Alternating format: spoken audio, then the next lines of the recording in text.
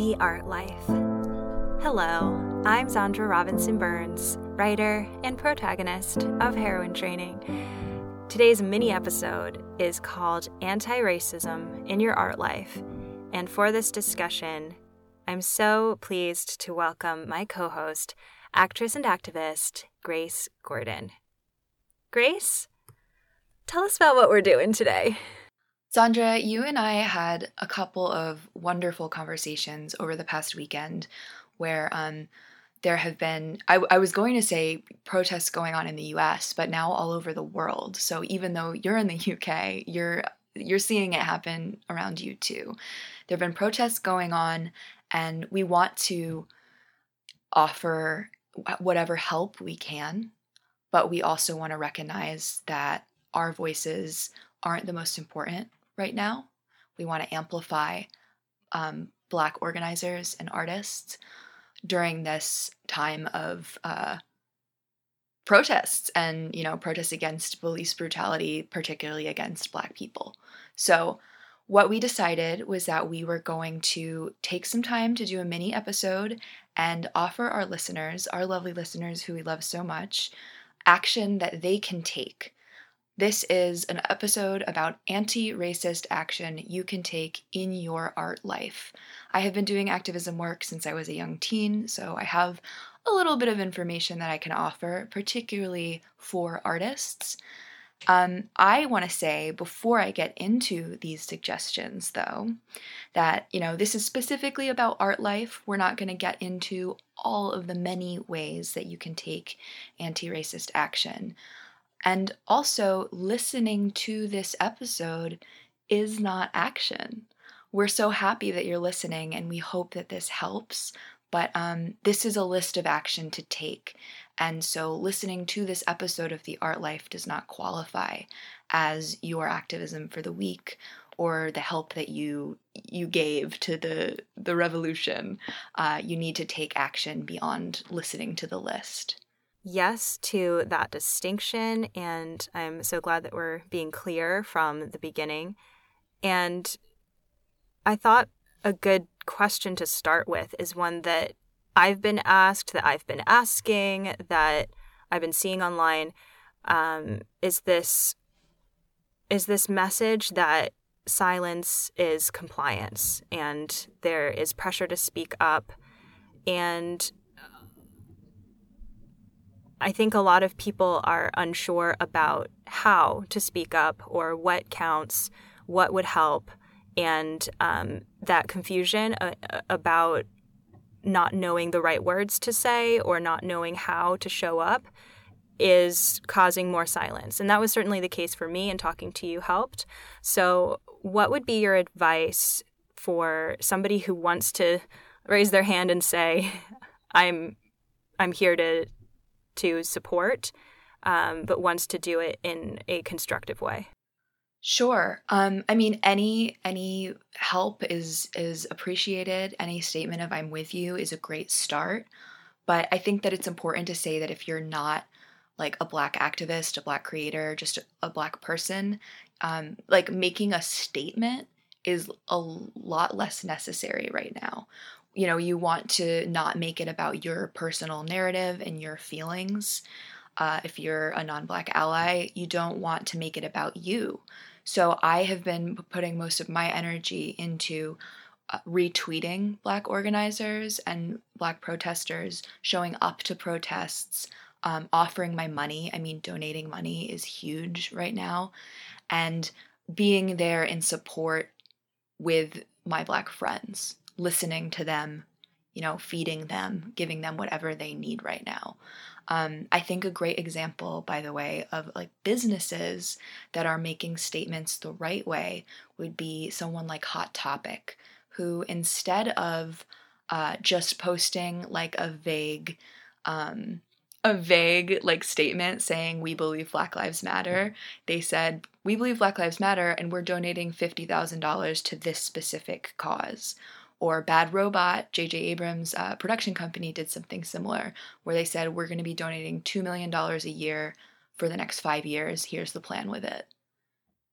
I want to hear what action people are taking, and I want to see them doing something like what you did today, where you shared the self-education you were doing, the books that you were reading about anti-racism. That's really great because you're encouraging people to spend their money supporting Black activists and writers. Sharing resources that center the oppressed group is a great place to start, and giving your money to the people who need it. Great. The reason we started this discussion about this episode was because we had that talk between you and me about reading more diversely. I had it with my roommate Keitra too. We said, well, I started this year wanting to read more from writers of color, right? And we had a great discussion about how it is hard because in our society, white is treated as the default.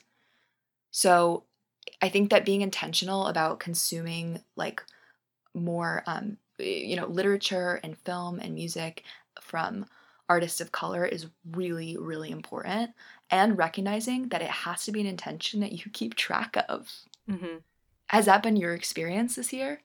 Yeah, that was one of the first things I did this week was I've just been, I've been like patting myself on the back and saying, wow, I feel like I'm reading so many books by people of color this year. And when I actually looked at the list and counted, it was half of the books that I've read this year are by people of color.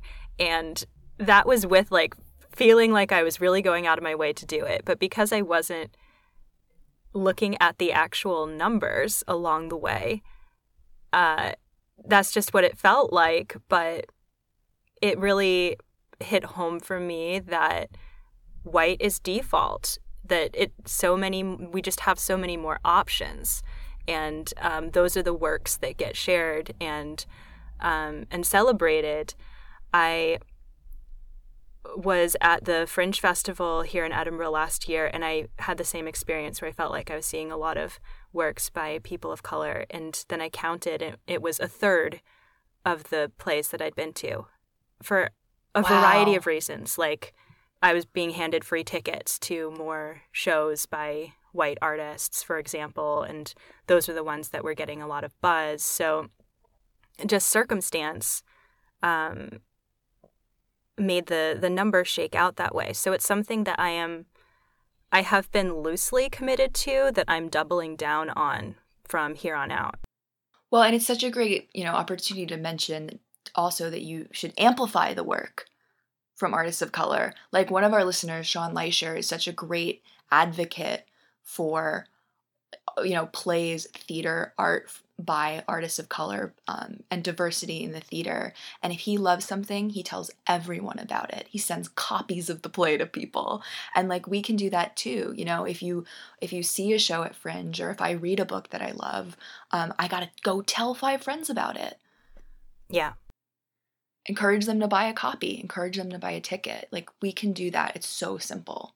And I'll take this moment to mention as well, there's a fantastic organization based in Edinburgh called Fringe of Color that has a big list of all of these performances and is a space to amplify those productions. Yeah, and I think it's so important to follow those types of sources in your community so that you're not just being surrounded by advertising and social media posts about like art by white people or, readings by white people. Because if that's all you're seeing on social media or in marketing, how are you going to know otherwise? So, take it upon yourself to amplify the work and to follow those outlets that amplify that work. And also, just show up, show up to galleries and workshops and readings that maybe you wouldn't show up to otherwise, or, are about anti-racist work or readings by authors of color. Like that, they're happening. They're around you. Just look it up. Look at your local bookstore. That's, yet another way that we can like champion the work of artists of color. All right. What else? One thing that I have been very intentional about in my past few years living in LA, and I haven't spoken about before publicly, I feel a little weird admitting that, but the truth is I don't want to make choices like this about me, and I don't want applause for being like a good activist. I think that it's important to just do the right thing and, have that be enough. But I have decided that when I am in a hiring position, I always prioritize hiring staff, cast, crew, artists of color whenever possible. So, there have been examples where I'm producing on a film set and I make sure that there's no all white cast, no all white crew, that I'm being intentional about hiring artists of color behind and in front of the camera. Or even recently, like last year, being cast in a film as the lead where my co-star hadn't been cast yet, I pushed really hard for an actor of color who I love and, someone I knew personally and really believed in his work. I pushed really hard for him to be cast, and we also ended up rewriting parts of the script to take out like concerns that he had about being a black man saying certain lines. And the director, this, white man, he allowed us to rewrite the script too, to make it more comfortable. So when you're in a hiring position or you have privilege like I do, you can use that to get, opportunities and money in the pockets of artists of color. It's like really that simple. Yay. I had an amazing discussion today, by the way, with Valerie Lohman, who is a voiceover actress and film actress in LA, and she is a listener of the show as well. I told her we were doing this episode, and she said, "Oh, I was just having a discussion with some VO actresses about how we get auditions for roles that are outside our ethnicity. Because it's voiceover work, she'll, as a white girl, she'll get auditions for black characters or Israeli characters or characters that she's realizing, actually, I shouldn't be auditioning for this." So she just had a discussion today about saying no to voiceover roles for non-white characters, even if she books it, even if she gets the gig. And I know that I've talked many times on the show before about how saying no has been the biggest win of my career. Those opportunities where I've said no to scripts that have like racist tropes in them, that's been much more gratifying than being handed something or being cast in something. Say no to working with, on racist projects, and with, if you're in a position of privilege, like say no to taking work from organizations that are like perpetuating racism. You can sacrifice that. That is the right choice. And Valerie also brought up a great idea, especially in Hollywood, a way to combat gatekeeping in the industry. But this is true for writers or many other, gallery artists too. Give artists of color referrals to your agency. Like if you are an artist who has a talent manager or an agent like Valerie and I have, prioritize giving referrals to artists of color. That is a very simple thing you can do to open a door for someone who hasn't had the opportunities you've had. And something that I thought you would love to hear about, Zandra, is this idea of sensitivity readers. Have you heard about this before? I have not. Tell me. So I learned about this from the young adult writer community a couple of years ago, where writers will pay sensitivity readers to read their draft and look over it. Like if they have a character with a disability, they'll hire a sensitivity reader who has that disability or is a disability activist to read over the work and read it, like read over it and give notes on things that should be rewritten. We can do this with our essays, with our scripts. We can pay sensitivity readers who come from that community. We can just pay them money to look over something and say, here are my notes. This is what you need to change. This perspective makes no sense. Like, that is a really easy way to actually collaborate with the community that you're trying to represent, and not do something offensive. Oh my gosh. It makes me so happy and relieved to hear when there is a word for something that just so needs to exist. So I'm so glad that that's a thing, and spread the word. Spread the word. And if if you're listening to this and you're a writer and you want to know more, I would say like Twitter is a great place to find sensitivity readers. You can do that through Twitter. But search that phrase online, and I'm sure there are like collections of names of people who do this for a living or who do this as a side gig. And that is just such an amazing thing that has been brought into my world in only the past few years. Thank you, young adult book community. Yay. Yay. The last thing that I wanted to say that is just like in this prep that I did for tonight is just there are a lot of triggers going on for people. There's a lot of defensiveness and white fragility, making it about your defensiveness or your feelings. That's just not the way.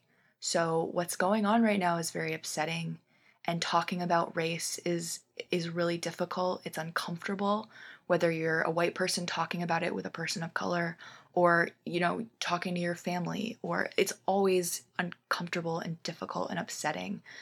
But there's a lot of examples of celebrities for right now, or even peers, making it about themselves, making it about their feelings, and getting defensive and saying, well, I'm not racist, I'm a good person, I have Black friends, or don't attack me.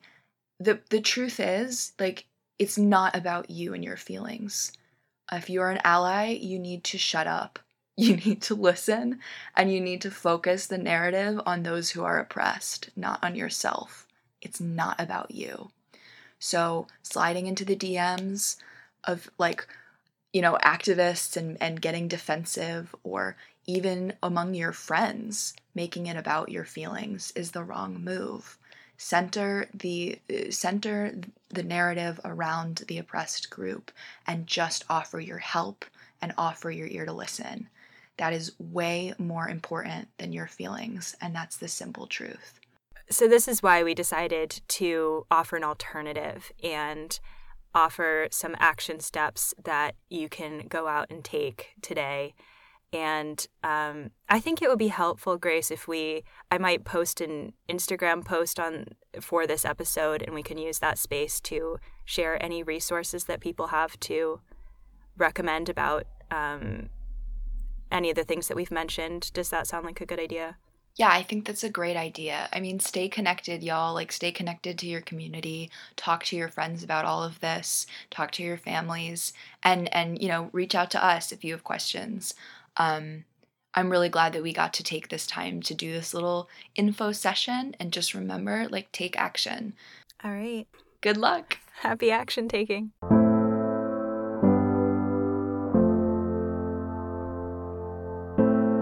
So, Grace, what is the art life? The art life is political. It's always political. What is the art life? The art life is taking action and expanding the definition of creation to creating change. Heck yeah. All right, let's go do it. From my side of the world, good morning, everyone. And from my side of the world, good night.